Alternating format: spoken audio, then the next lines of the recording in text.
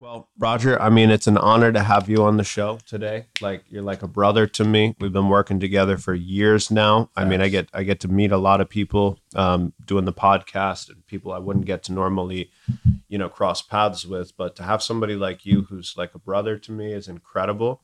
But for those of the people who don't know you very well, let's give people a little background. So obviously, you grew up in Brooklyn, New York. Let's tell them a little bit about that. What was life like for you growing up? Life was awesome, honestly, and thanks for having me here. By the way, Yeah. life was awesome. Very, very close knit group in Brooklyn. Have you been to Brooklyn? I have been there once or twice. Yeah. Yes. What was your experience? So it was just the touristy stuff. So I Yeah, didn't yeah. really get the full experience. Brooklyn has the best. The culture in Brooklyn is amazing. I had the most amazing friends. Very, very close. Uh, Playing tag in the street, playing football, basketball every single day was amazing. Yeah. Yeah. I couldn't have asked for a better childhood in Brooklyn. That's awesome. Yeah. And your parents, I've gotten to meet your mom and your dad. They're awesome. Yep. What did your parents do for work? Well, my parents did multiple things. My dad was actually a banker. So Okay. my dad was a banker growing up. And then he transitioned to head of security for school safety. Yeah. My mom, for as long as my mom I can remember, my mom was she was a caretaker, like a babysitter for a very nice family. And then she transitioned over to security with my dad. So they Yeah. actually worked in the same industry at one point, Nice. and they both retired from school safety as well. It's awesome. Yep. And then for you, I think you told me your first real passion growing up was violin, right? Yeah. I was actually a violinist. I started violin when I was 5. Yeah. That's crazy. It's Yeah. still just hard for me to imagine because I got to meet buff Jack tatted up Roger. So to picture you with a violin at the age of 5 is hard for me, but I'm Yeah. gonna try. It was a great experience. I actually my parents wanted me to be very well versed. Yeah. And I picked up the violin. We all had to pick up an instrument. So when I did the violin, started at 5 and I played till the age of 18. So I played 13 years and I had 2 years in Carnegie Hall. Damn. I played 2 years in Carnegie Hall. So Yeah. you were good. Yeah, I was a principal player. Wow. So like there's second violin and first violin. Yeah.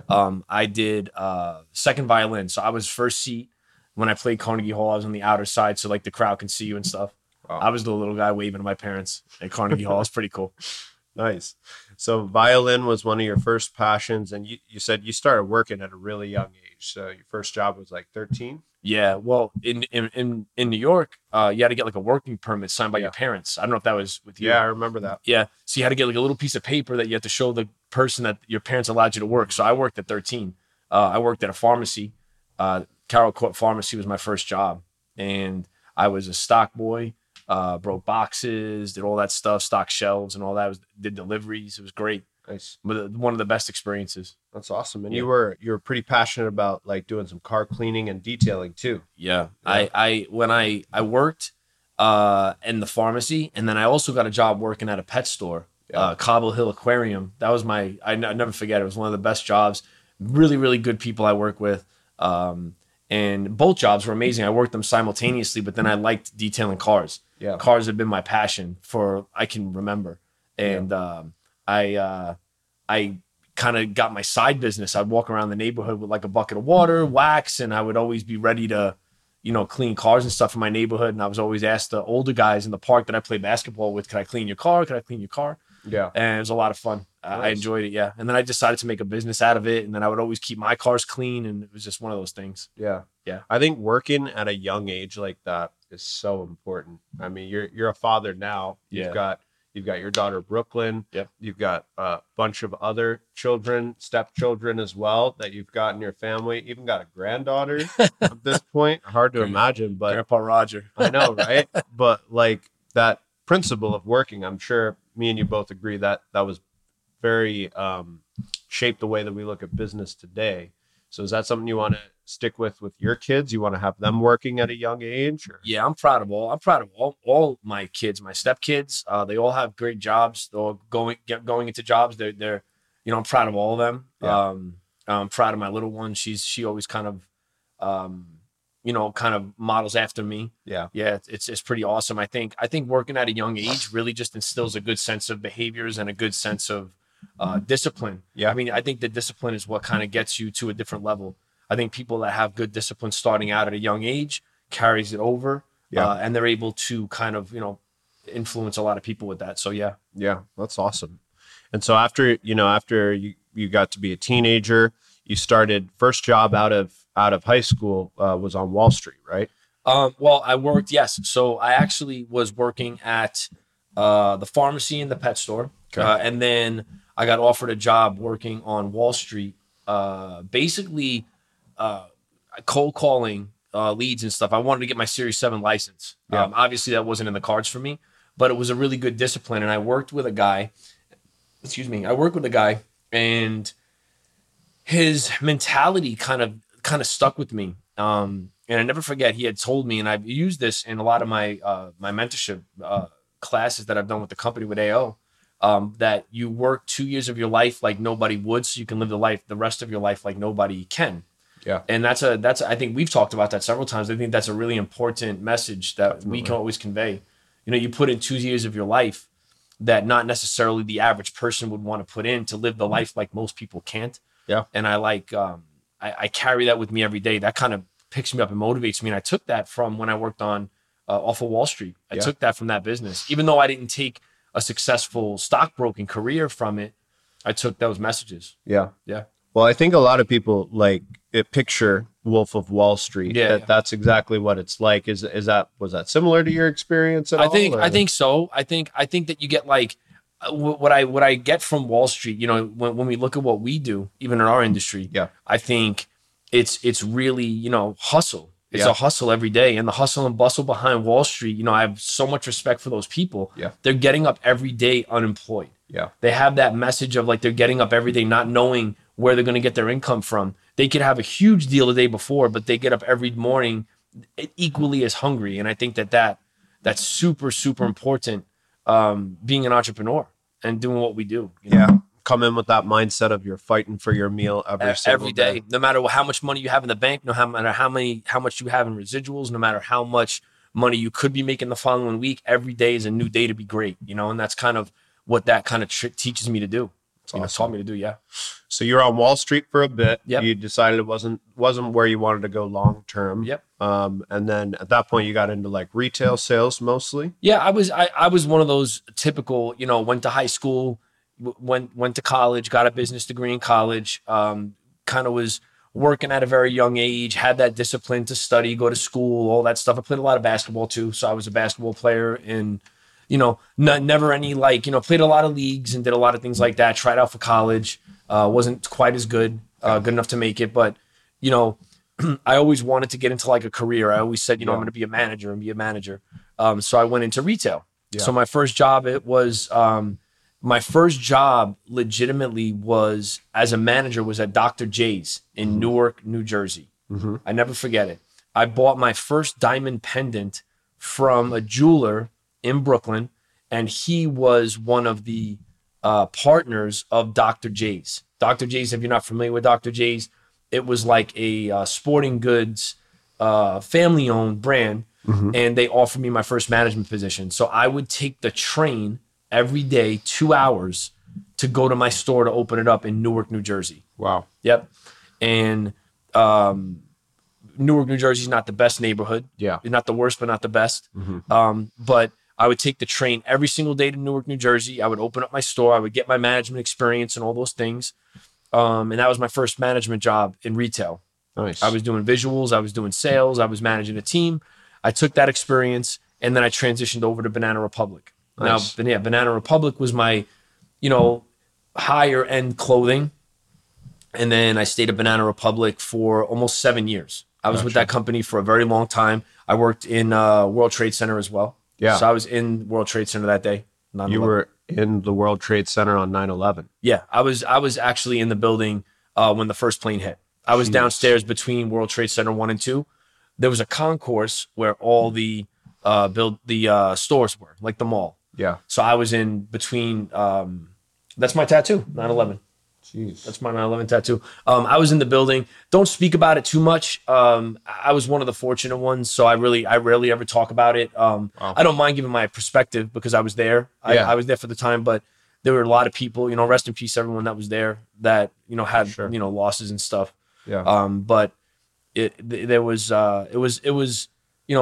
very, very tragic that day. Yeah. You know? So what happened? The plane hit the building and Yeah. you were just, it was an average day at work. Yeah, I was just there doing stock and doing my normal stuff. I was there at 5:45 in the morning. Yeah. The plane hit, the times that it did, and then, left, got out of the building. The second plane had hit not too shortly after when we were up the block from the building. Didn't know what it was still. And then both buildings fell when we were in the city, me and the people that I was with, and then we just ran back to Brooklyn. Jeez. Yep. So it was, but everybody that day, I mean, all those people that, that's why I have such a respect for what we do, to be honest. I mean, all the firefighters that we service in our industry and stuff like that, those police officers, they're all heroes. Yeah. Every single one of them were heroes that day. It was crazy. Yeah. Crazy. Well, it's something that, I think every single person who's an American at least remembers exactly where they were on that day. Yeah. But for you to be somebody who was actually right there, Yeah. that hits different. I'm yeah, sure. a little bit. I mean, I think he gives me a little bit more of a well-rounded like respect for life in certain areas. And that's one of the reasons why some people like you or maybe other people really didn't even know I was there. Yeah. I really don't speak about it as much, Yeah. only because out of respect for the people that were actually Sure. that were affected tragically by that day. Definitely. I was very fortunate to be where I am. Yeah. Very, very blessed, but I give my hats off to those firefighters and those people that went there that day. And every single time we meet a firefighter in one of our meetings, I'm always very, very humbled to meet them. And Yeah. I even, because I always say to them, you fight your crimes with water every day. And it's an honor to meet those people. So, yeah. So I worked in the World Trade Center. I transitioned from there. I went to a different location. And then from that location is where I got promoted, actually. Nice. So I got recruited to Christian Dior. Okay. Yep. So Christian Dior was a step up for you at this point. Yeah. Yes. Christian Dior was definitely a step up. So I got recruited to Dior as stock / like operations. Yeah. Almost. I was learning under one of the best mentors that actually trained me, Bill DeSimus. He was actually one of the best mentors that I've had in my retail career. Yeah. He basically taught me everything I know with operations and things like that. And then, he's one of the reasons how I got promoted to actually move out to Las Vegas. Nice. I got promoted to operations manager at the Wynn Casino for Christian Dior.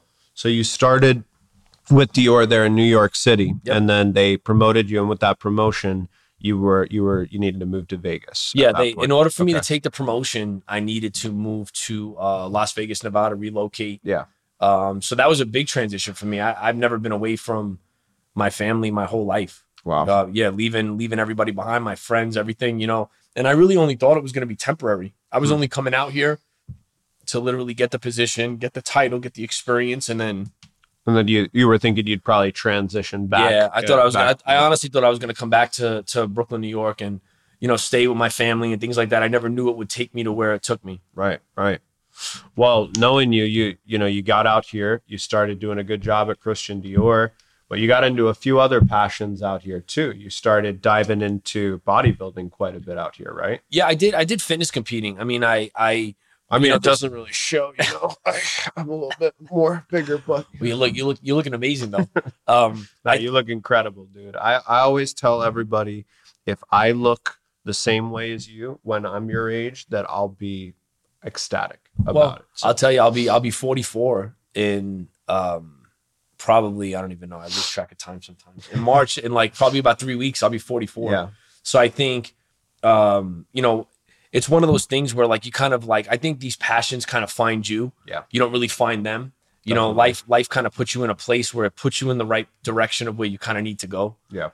So I think, fitness competing and the gym, I think those passions found me because I needed them. Yeah. Because I feel like in certain areas of my life, I mean, we all have our times in our life where we're broken. We're just broken people, broken individuals. Our spirits may be broken. Our mindsets may be broken. Yeah. And I think, there's nothing wrong with that. I'm open to say that to anyone. You know, there's times in your life where you just look for those types of things. And I think the gym found me in those times where it filled those areas. Yeah. So when I came out to Nevada, I was by myself. I had really no one. I had my dog Monero. That's him right there. So he had, That's him. he passed away of cancer. Yeah. So I lost him. But he was my first, like my only friend out here for years. I had come and, you know, very people coming in and out of my life. Dated into, you know, every now and again. But as far as like, he was a constant, you know, and, you know, I lived in a little apartment. I went to work and then, you know, found myself slowly finding my own in Nevada. Yeah. So, you know, went to work, worked at Christian Dior. I transitioned to different retail spaces after that, you know, different jobs. Yeah. Found the gym, went to the gym and decided that fitness competing was going to be something that I was going to pursue. Yeah. As almost like a career and like you needed a healthy outlet, something to plug all that energy into. Yeah. And, okay. So what did it start like? What was, you know, when you were, I mean, I'm sure at that point you weren't in great shape when you're just getting started.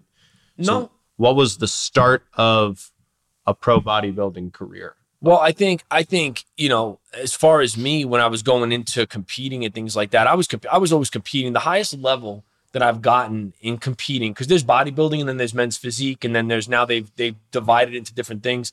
I always consider myself like a fitness competitor. Yeah. I competed in the men's physique category. So that basically now I have good legs, but a lot of, you know, as far as like, I never was like that size, and I never used any performance enhancing, you know, drugs to get to that size, which I'm never against it. You know, there's some amazing athletes. Performance enhancing and drugs don't make the athlete worse or better or any of that type of stuff. You still have to put the work in. Sure. Like I have so much respect for those guys, you know, and I was never opposed to it. I just never did it. Mm-hmm. It was never just my thing. I never took that path. Although, like I said, I mean, there were times where I was like, well, maybe I just should take it to go to that next level. Yeah. But, you know, I stayed the way I did. Diet. I worked my ass off every day. I was in the gym doing cardio. I was wearing the sauna bags to do cardio to lose weight and stuff like that. Like Martin Lawrence in the sauna bag. Exactly. Yes. Yeah. So, I mean, but, you know, at the end of the day, I think, you know, I've been training now. Looking back on the journey, I've been training for probably over 20 years. Wow. So I've been in the gym consistently over 20 years, from when I was literally, you know, a baby pretty much. I figure 16, 17 years old, 18, starting in Brooklyn, all the way till now. And I look back at the journey, and I always say to people, always fall in love with the process. Yeah. The process has been so healthy for me. Because like some people pray, some people meditate. When I'm sad or I'm anxious, the gym has become that place for me to go. Yeah. It's a healthy outlet. It's a healthy outlet. And not only that, but it's healthy physically. Yeah. It's healthy mentally. And then I decided, you know, I wanted to pass that on. So then I went into my other personal training. Yeah. So I started and I started a company called LGI Fitness. Okay. It was Let's Get It Fitness. I trademarked it. And I literally started the business just because I wanted to have my own clothing line to wear in the gym. I wanted to wear my own shirts. I figured I was going to be that next super celebrity. Wanted to brand yourself. Wanted to brand myself and things like that. And again, it's another case of just entrepreneurship at its best. I mean, you take an idea and a passion, and you can always put energy behind it, and then that can create monetary value. Yeah. So, you know, I started my clothing line, nothing crazy. I started a website, wasn't the best with it. I didn't have any technological, you know, knowledge when it came to that type of stuff. I tried doing it myself. Yeah. Wasn't the best. I don't think Instagram was a thing back then. Yeah. I don't think so. I'm not really sure. I don't think it was. It wasn't for you. No, it wasn't for me. It wasn't a big thing for you. Yeah. So I didn't really but at that, you know, started my line. I did probably in my career between 15 to 17 fitness shows. Wow. Yeah. And my highest level, so I was never pro. The highest that I went was national level. So I took first to third, maybe fourth or fifth in a couple of shows. Yeah. Did a bunch of national level shows in the United States. Crazy. Was able to go to Pittsburgh, Carolinas. Nice. I was in California. That's awesome. Did a bunch of shows. And so you were at this point, you're doing a lot of different things at this point, because you were working retail at this point. So you were like, okay, is retail Is that going to be kind of my long-term career? Am I going to blow up my personal training business? You're in the gym a lot yourself at this point too. Am I going to, take that to the next level? And so you had all these different things. It sounds like your whole life that you were good at, but you were just kind of looking for, like, I need one thing to really, really plug all my positive energy into. Yeah. Because when I was at your wedding, I'll never forget one of your best friends. I instantly knew that he knew you because he said, Roger's one of those guys that whatever he decides to be obsessed with, he's going to excel at, he's going to become the best at. And that's been my experience of you for sure. But he was like, even when we were kids, me and Roger decided that we were going to play with dinosaurs. Yes. And we were going to know everything about dinosaurs. And he was like, Roger picked up these dinosaurs and he read every book on dinosaurs and he became the most expert person on dinosaurs ever. Yes, I remember that. So you're looking at that point, I'm sure, where you're doing all these different things and you're trying to find what's going to be the thing that really takes off for you, right? Yeah, I think for me, I always I don't think anyone ever idolizes money, right? Yeah. But I feel like money, and I always tell this to people, that money doesn't have any intrinsic value. Yeah. Right? It has no value sitting in your account. Yeah. But I felt like I wanted to be in a situation where I can live a life where money's not going to inhibit me, or it's going to prohibit me from doing anything or helping someone that needs help from me. And I felt like the life that I was living right now, I just had all these different avenues and I had no idea what I was going to do. Like, I felt like there was a ceiling. Like I felt like I was going retail job to retail job to retail job, and there was like a ceiling on what I could do. Yeah. And I felt like I was almost stuck. You always hit a cap. I always hit a cap. And I made well over 6 figures in retail jobs. Yeah. I mean, it wasn't like I was on the low, and no problem with any of that stuff. But I mean, for me, money was always a motivator for me. Sure. And I just felt like there was a cap. And sometime around that point, you had your daughter, Brooklyn, as well. So I'm sure there you got a boost of like, all right, got to provide more stability and that sort of thing. Well, right? yeah, I started out. So obviously, like, there, me and Brooklyn's mother aren't together. Yeah. So, we have a blended family, which is amazing. But you go into the fact that you have, now you want to set the right example for your daughter, and you want to give a different life, and you have different ideologies from different people. So, God bless my wife. She's amazing. We have a great family, a great life. Yeah. She's very supportive of all the things that I go through and all the things that I do. I think that when you're kind of trying to find yourself, and I had my daughter, and then after that, when I was in my last job that I worked at, I was at John Barbados for a good amount of time. Yeah. And that's where I met my wife now, and, who was my girlfriend at the time. And, you go through this weird transition where, I got laid off at John Barbados. Yeah. And that's kind of how I found AO. Right. When I went into life insurance. Yeah. I got laid off, and, we kind of had to figure out things, now you're with a partner. We weren't married at the time, but, now you're with a partner, you have a daughter, you're just getting to know, 3 beautiful individuals, my wife's kids, and then her granddaughter. And then now you're unemployed. Yeah. So that's scary. Tough. It was a scary moment for me. You're right at that spot where you were wanting to, you're capable and you're wanting to provide that stability and all of that stuff. And that kind of came out of nowhere for you. Yeah. It was one of those things where you and I said this in one of my videos, I never wanted to go into a career where, it was dictated by somebody else. Yeah. I've always been in my careers, my jobs, my life, where I've always been dictated by the economy or business or things like that. Being an entrepreneur in this type of environment is basically like we dictate the rules every day. Yeah. So like I can get up every day and we can decide, we're going to go and make this amount of money today. We're going to change our life, and people that feel like they're stuck, and I feel bad for people that are stuck in a way because they're not really stuck. It's more mentally. Yeah. it's not, no one's really stuck. They've decided they're stuck. Yeah. They've decided that they're stuck in certain situations. Right. And, or they feel like they're stuck. I don't want to put it all on them because life also dictates that for us. Sure. Because life is in certain points in our life, Joe, life's made you feel like you're stuck. Oh yeah. And life's made me feel like I'm stuck, like I'm against the wall. Yep. But I think when you kind of take a step back and you have an opportunity in front of you, or you create an opportunity, yeah, then you're able to, I don't know, say unstuck yourself. Yes. So you're able to take yourself from a situation and empower yourself. That's a better word. As soon as you're ready to take ownership and start believing in yourself, for sure. Yeah. And I think, and that's kind of what, and then stepping outside of retail, I never forget the conversation I had with my girlfriend at the time, or my wife now. Yeah. I said, love, listen, I'm going to try this life insurance thing. Mm-hmm. I don't know if it's going to work. I'm not sure.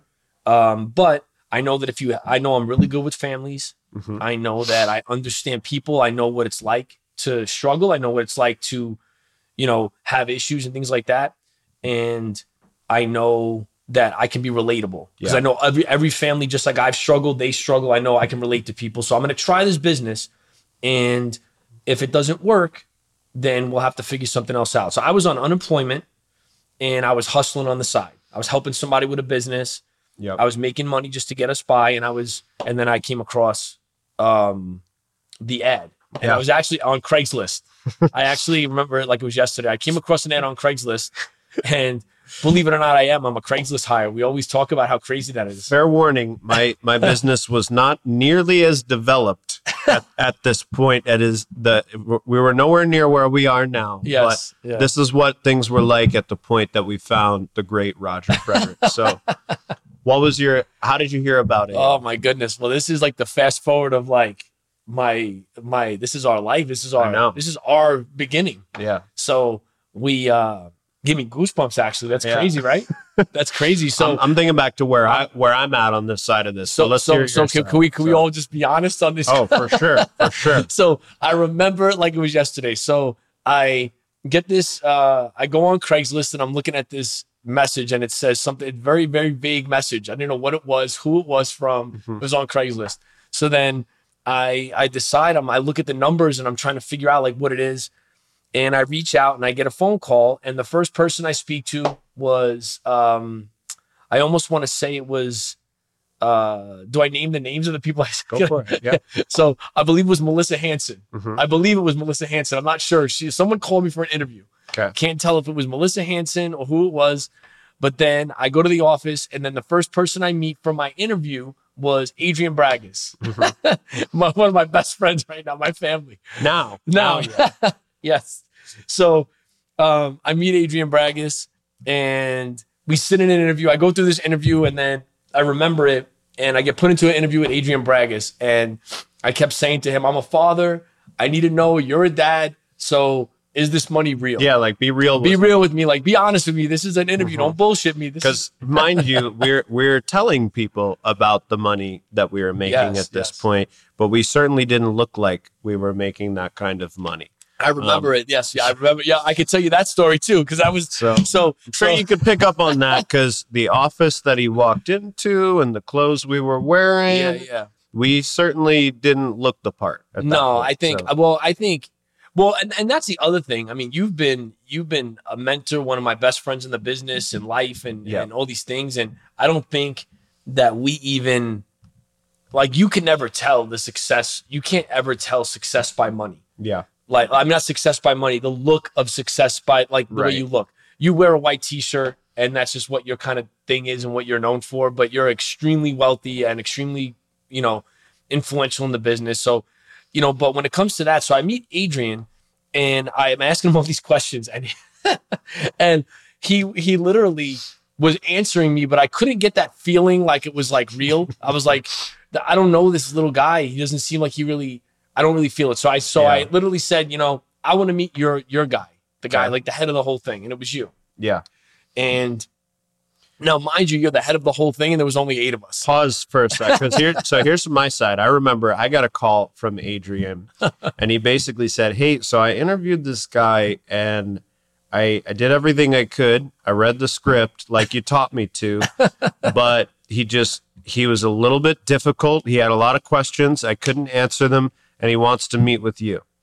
And I'm pretty sure it was like a Saturday or something. It was I remember it was a nighttime thing. Yeah. And I was actually excited to meet with you because I felt like I was meeting the head of the whole thing.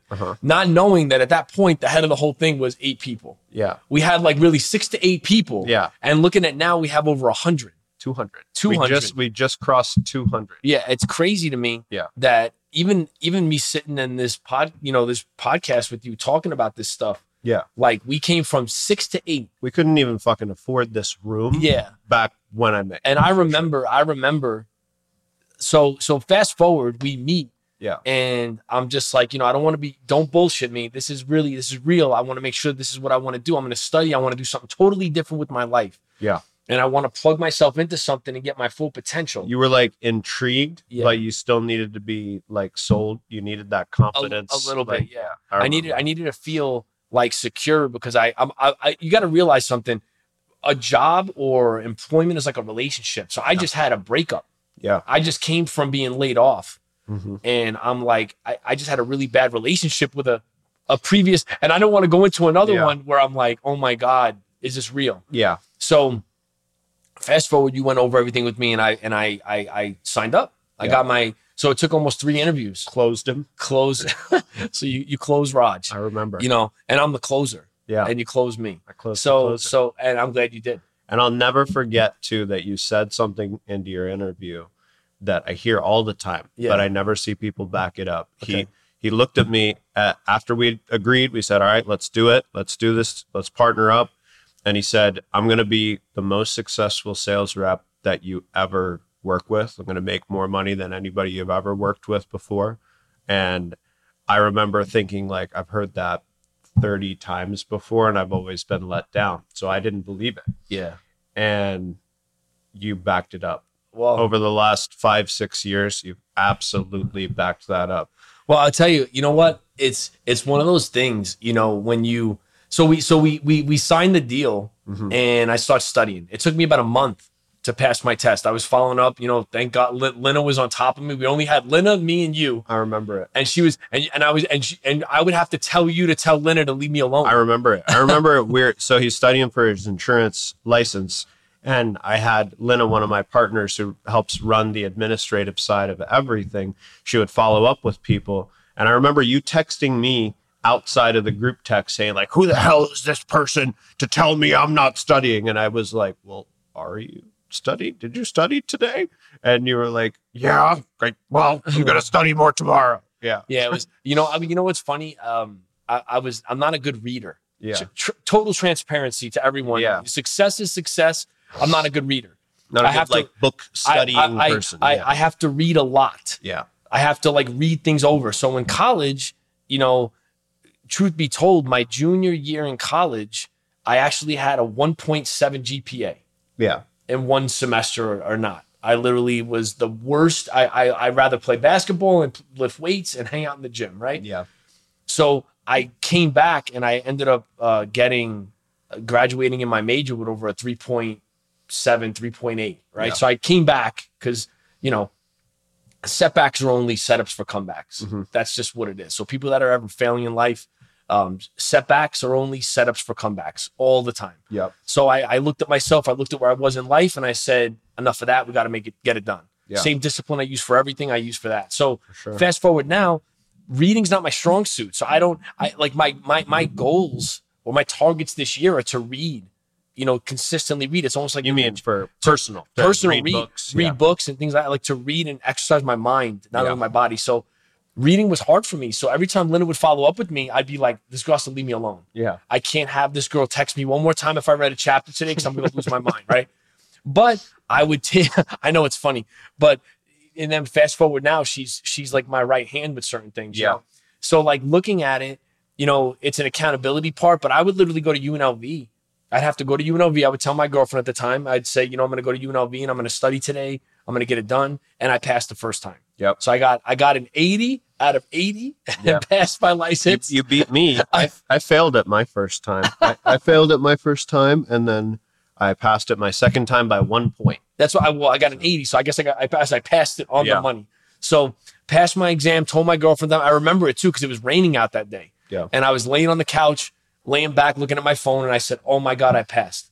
So right then and there, I was like, I'm going to get this career going. And I wanted to get my leads going, and I wanted to understand the business. Yeah. And I think that what separates me from a lot of the agents, I mean, I'm a manager now as well, but a lot of the agents,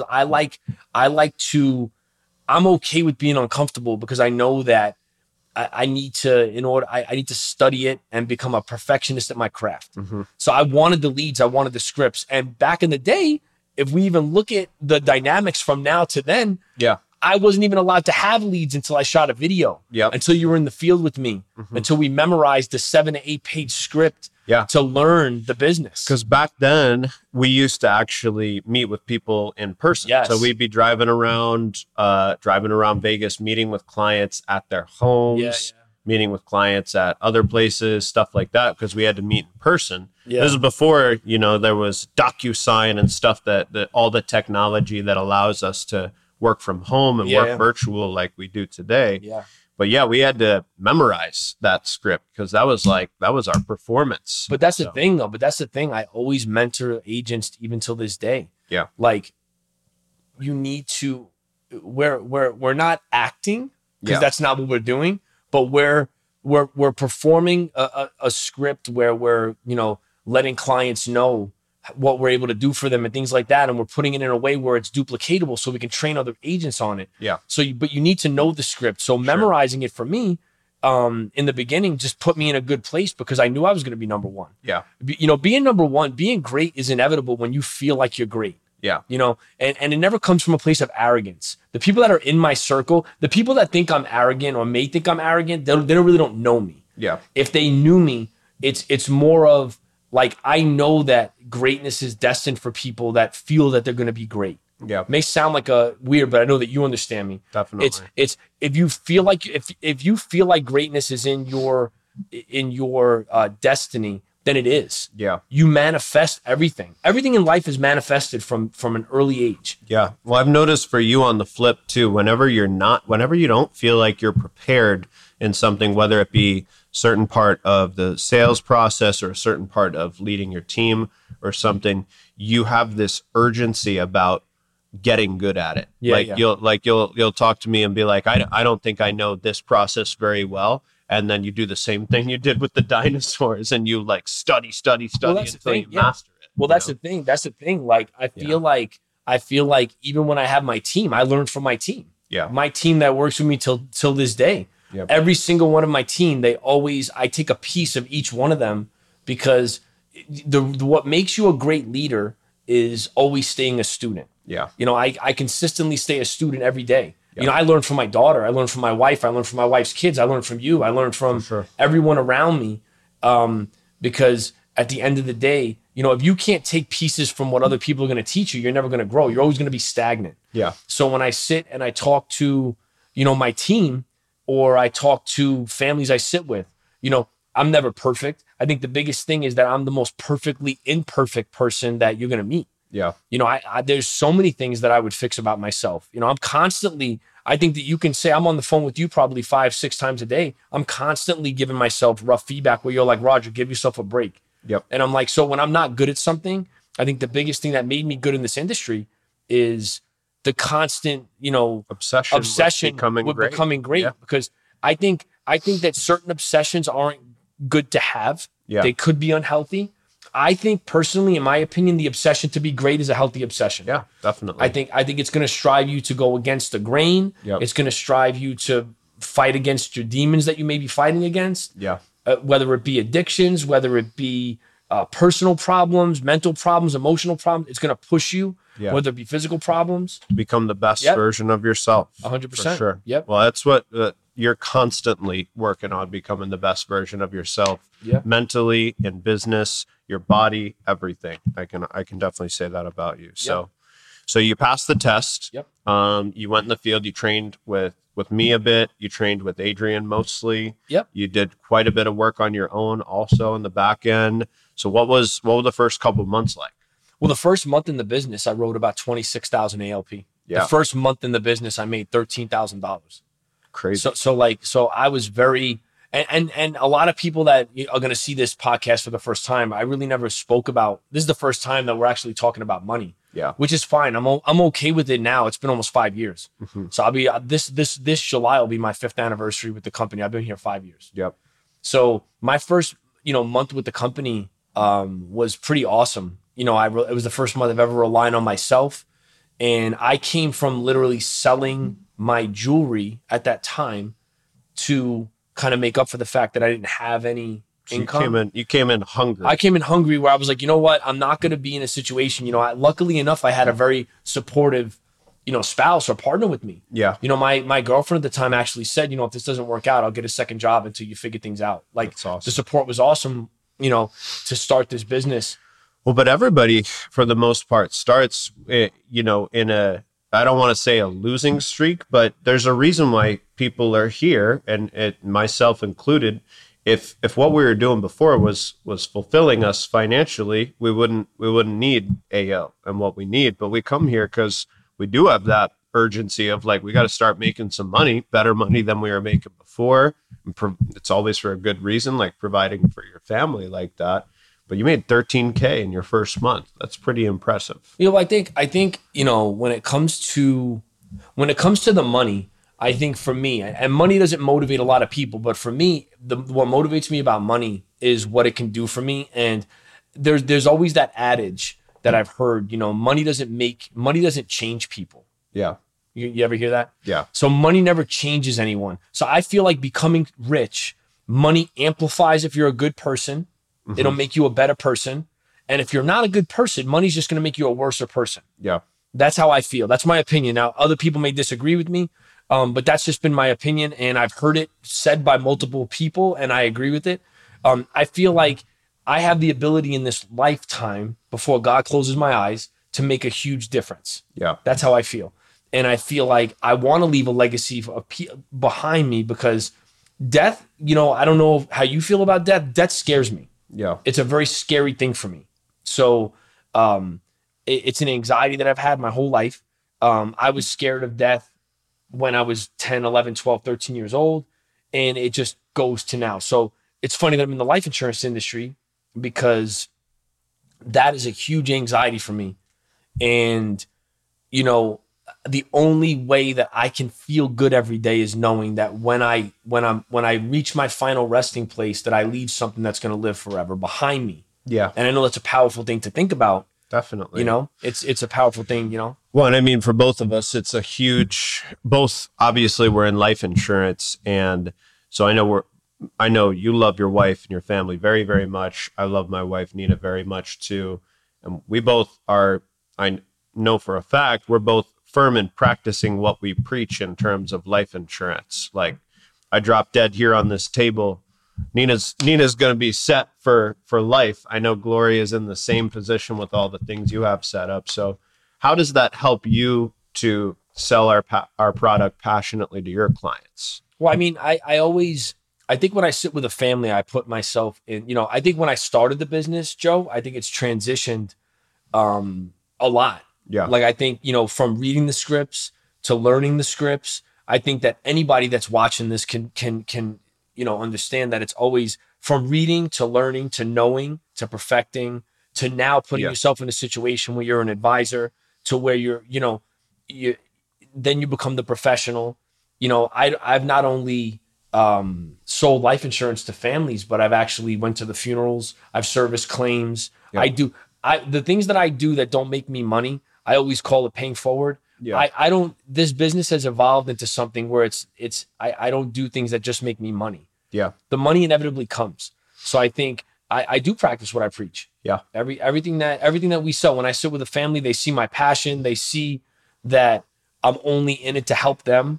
I've been there with you on those calls too. It's one thing to sit there and sell policies and make money, but I've been there with you on those calls where we had to fight passionately to make sure that family got their claim paid. Yeah. And we had to make sure that they got it paid quickly, and make sure we were sitting there on the phone with the doctor's office, making sure they sent what they needed to send and all that. So I remember that. And that says a lot about you, that you fight to make sure your clients are getting the service that they paid for it too. Well, that's the thing. I mean, we it just doesn't end when you close the policy. Right. I mean, obviously, I think, and this is the thing with life insurance, and this is something that I always want to touch on. I think life insurance is going to, the people that don't have life insurance, I think that the lack of life insurance is not the fact that they don't feel like they want to be responsible. I feel like it's the lack of education in the industry. Yeah. I feel like people that don't have the knowledge that we have or what we see, they feel like that they don't need it. It's not that they don't need it, it's that they don't know enough. They don't understand it. So I feel like with me, when I sit with someone and go over life benefits with them, I feel like the education piece is big. Yeah. So the scripts are one thing, and I feel like the education piece is super important. Definitely. To educate a family. And I feel like when I sit with a family, I think that's why my families continuously come back to me and they continuously want to deal with me. Yeah. Because education is huge. For sure. Yeah. Well, you've been here now coming up on 6 years. 5 years. Coming up on 5 years. 5 years in July. Yeah. Sorry. Yeah. So coming up on 5 years, you've accomplished some incredible things. I've seen you break weekly records in sales, monthly records in sales, some records with your team. You've had multiple months where you've made, I don't know if you are okay with I'm okay. I'm okay. So you had multiple months where you've made over 100K. You've done incredible. I remember biggest accomplishment, I think, probably is the year you did over 500K that year. I was number one that year. Yeah. Yeah. So number one in the company, incredible. But what are some of the things that you enjoy most about working at AO? I think the biggest thing with AO is the culture. Yeah. I feel like the mentorship, the culture, I feel like we're taking an industry where I think life insurance, and I can speak freely about this, I think life insurance is a misconception. There's a misconception with life insurance. Yeah. And I feel like we kind of take that misconception and we turn it into a positive, and I feel like, we're meeting families that need our services. We have some really, really good mentors in the business that help us. We have support from home office. We have, and that's what I feel like AO offers and what's offered me. Yeah. I came from a retail background. Yeah. And I basically learned a lot of things along the way. And I feel like with the right mentorship and things like that, I think it's brought into this, business. I mean, I literally just have my LLC taken care of. I got my business done. I'm going to be spinning off into my next company soon, which I'm excited about, which I'm not going to talk about here. It'll talk about soon, but next company has a side project. Next company is a side project. You're not leaving. Oh, no. I'm here. No, I mean, I'm actually going to be branding myself to do stuff within the life insurance industry in our company. Like we need more education about what we do. Definitely. And I think that my next project, my next venture is going to be more informative. It's going to be fun. It's going to bring on more people to this opportunity because I feel like like I said, I feel like the lack of education. I mean, I feel like within the business, the reason why a lot of people do not attempt the things that me and you have done is because of lack of confidence within themselves. Yeah. In certain areas. Now, I'm not saying life insurance because there's so many different areas of like entrepreneurship. There's solar panels, there's real estate, there's insurance, there's mortgages, things of that nature. I just feel like if people had just give this an opportunity, just try it and see. I feel like those other jobs are always going to be there. Yeah. At some point or another, in a different shape or form. Sure. Like if this didn't work out for me, I can always just, go back and apply for a retail position. I thought the same exact thing. I remember my interview back 10 years ago.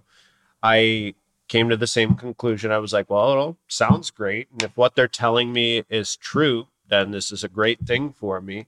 But at the end of the day, I didn't know, just like you didn't know, me and Adrian both could have been full of crap about everything we said. But, I was always like, well, I mean, worst thing that could happen is I waste a month or two of my time and effort studying for this test and training. And if it's not what they say it is, I can go right back to cooking. I can go right back to another job, But that's the thing, what's funny about that is even in our best days, me and you have thought we're not going to do this. Yeah. We're always talking. I mean, we talk about the great, the better, what it is. We have our days where me and you more so and not. We've talked about, as far as like, I'm not having a great day today. What do you think? But at the end of the day, I think those are just tests. They're all tests of when you continuously do the same thing over and over again, you're going to get the same result. Yeah. So when things get tough, when you go back to what's comfortable for you, you're going to consistently get the same results you got the last 15 years. So when things are uncomfortable for me and maybe money's not where it needs to be, which it's been that way. I mean, I've made decent money in this business, great money in this business. But am I a multi-millionaire yet? No, not really. Yeah. But I can honestly say that it's built a life for me, my family, and things of that nature where we're all in a really good place and we're happy. Is it easy? Not at all. Yeah. But nothing in life that's easy is worth having anyway. Yeah. That's the facts. If it's easy, if 9 times out of 10, if something's easy, it's most people can attain it and it's not worth really having. Right. So for me, if it gets hard for me, I want to dissect it and find out why is it hard. Yeah. If a Joe Tomanovich can be a chef and come into this business and be a millionaire or a multimillionaire, make multi-millions in the business, then I can do it too. Yeah. No knock on a Joe Tomanovich. No. But if someone like that can do it, then what is he doing? And I think I think that's the mindset. I think this business has a level of humility. We have to be a little bit humble. Yeah. Because I look at people like for example, if me and you were in the gym together, which you started going, you look great. Thank you. If you're in the gym with me and we see someone that looks better than us, mm-hmm. the humble thing to do would be to ask them what they're doing. Yeah. What's their diet like? What are their exercises? Exactly. Yeah. What are they doing? Yeah. Not many people are built that way. Right. I'm built that way. Yeah. So I'm built to ask the person ahead of me. Mm-hmm. So what are you doing different? If you're driving a Ferrari, a Bugatti, a Lamborghini, if you're in a certain house, I passed by your house and it's beautiful, or you're enjoying light time with your kid on the weekend, things like that, I would go up to someone and be like, what do you do for work? Yeah. Like, what do you do? I'd want to know, because those habits, you never know. You can ask the right question to the right person and you can get some insight to something that's going to help you in your life. And I think in this business, it's humbled me a lot because I rely on myself a lot more so than I've done it before. I rely on myself a lot. For sure. Well, you've accomplished so much so far in your first 5 years. What do the next couple of years look like for you? What are you working on now with AO? Well, right now, I'm a general agent. So general agent, meaning I have 6 to 7 agents right now working with me. I'm working with a great vendor. So I'm actually heavily recruiting, getting my team built up. I'll be taking my master general agent contract soon. And then I'm excited about that. So you're actively hiring right now? I'm actively hiring right now. Okay. So I'm taking agents. I'm taking applicants that are looking to get into the business and be mentored by me and things of that nature. Well, if anybody is like listening, what's kind of your ideal person that you like to work with? I like to work with someone that is self-reliant, that is easily coachable. I like someone that looks to not only better themselves, but see a vision for people around them. Yeah. Because this business is obviously bigger than us. At certain points, me and you have talked about this. We make enough money in this business when we're dialed in and working where we can help so many people around us. For sure. And I think that we have. I think that at the drop of a dime, if I ever needed you or you needed me, we're there in a second financially to help people. And I think that's an important thing. So I want people around to be, very selfless, coachable, and just open-minded to understanding that that you can be great. Yeah. I think that sometimes in life, people put that ceiling on themselves because we're taught that, you're as great as someone tells you can be. And I want people to kind of think outside the box a little bit and be very coachable, and also, responsible. Yeah. This is a very responsible schedule. A lot of times people say to you, I'm sure they've said it to you, must be nice. You hear that? You must be nice. You hear that old adage. Yeah. Well, that must be nice, Joe. You're in the Philippines and you made this amount of money. That must be nice. You're in Thailand, Joe. You made this amount of money. Yeah. But at the end of the day, I think that people need to have that mindset, that entrepreneur mindset, because being an entrepreneur and having your own schedule and being responsible for just you, is a little bit, there's more responsibility than having to work for someone else. Yeah. It's not must be nice. You know, when I make, you know, on my biggest weeks in the business, I've made $29,000-$30,000 in a week. And, you know, when people see that level of income, which I don't really talk about too much, only because I don't like that stigma of like money. Yeah. But realistically, like people will say, you know, must be nice. Yeah. But you've been with me those weeks. I know. 10 days straight. I see you work for it. 10 days straight, 11 days, you know, working straight for the week and things. Well, the people watching us saying must be nice at this point, you should just know we're here. We're ready to teach you. Yeah. And we can teach you how to do that too. If you simply just are ready to put in the work and ready to learn. So, I mean, that's all it is. For sure. It is nice, actually. And it can be really nice for you too. So I say that with all due respect and humility. It is really nice. And we're ready to teach you how to make it nice too. Yeah. So. Yeah. I'm definitely open to coach. Yeah. Definitely taking on applicants. So like I said, I'm taking my contract. I'll be taking my MGA contract relatively soon, which a lot of my people in the business have said to me, you know, it's been a long time coming, Raj. I mean, I'm in the business now, approaching $2 million.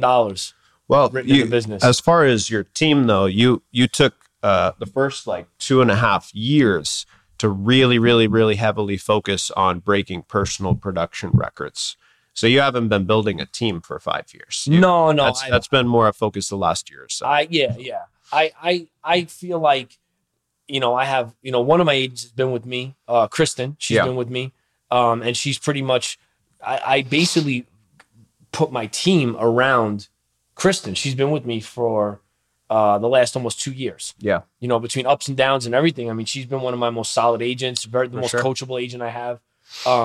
And now I have other agents that are just as coachable. And I feel like the dynamic of my team right now is going in a great place. Yeah. And I'm excited about them. Just came off a really good month. Yeah. So I think, you know, where we're going to be building, and I think the biggest thing on a team is culture. Yeah. The biggest thing on a team is mindset and culture. And then once you have that, then you're unstoppable. For sure. That's how I feel. Well, dude, it's been incredible getting to know more about your story. And I mean, having you as a partner and a brother the last 5 years has been incredible. I'm excited for the next 5, 10, the rest of business that we're going to keep building together. So for those other people out there, if they want to get in touch with you, what's the best way for them to get in touch with you? Well, they can hit me up on Instagram. Okay. I'm trying to figure out my handle on Instagram. I'm still kind of figuring out. Can you pull up my handle? I got you. Can you pull up my handle on Instagram? I got you. I literally that's how technologically non-savvy I am. I'm only on it. So if you reach out to Roger on Instagram, he will get back to you. I will get back to you. He will see it. I promise. And Roger's handle on Instagram is at rogerf.ao. Okay. Awesome. At rogerf.ao. That's something. Well, good. There you go. Then people know that I'm not as tech savvy. So yeah, so they can reach out to me on Instagram, DM me, let me know. And I'll definitely hold interviews and see what we can do. Awesome.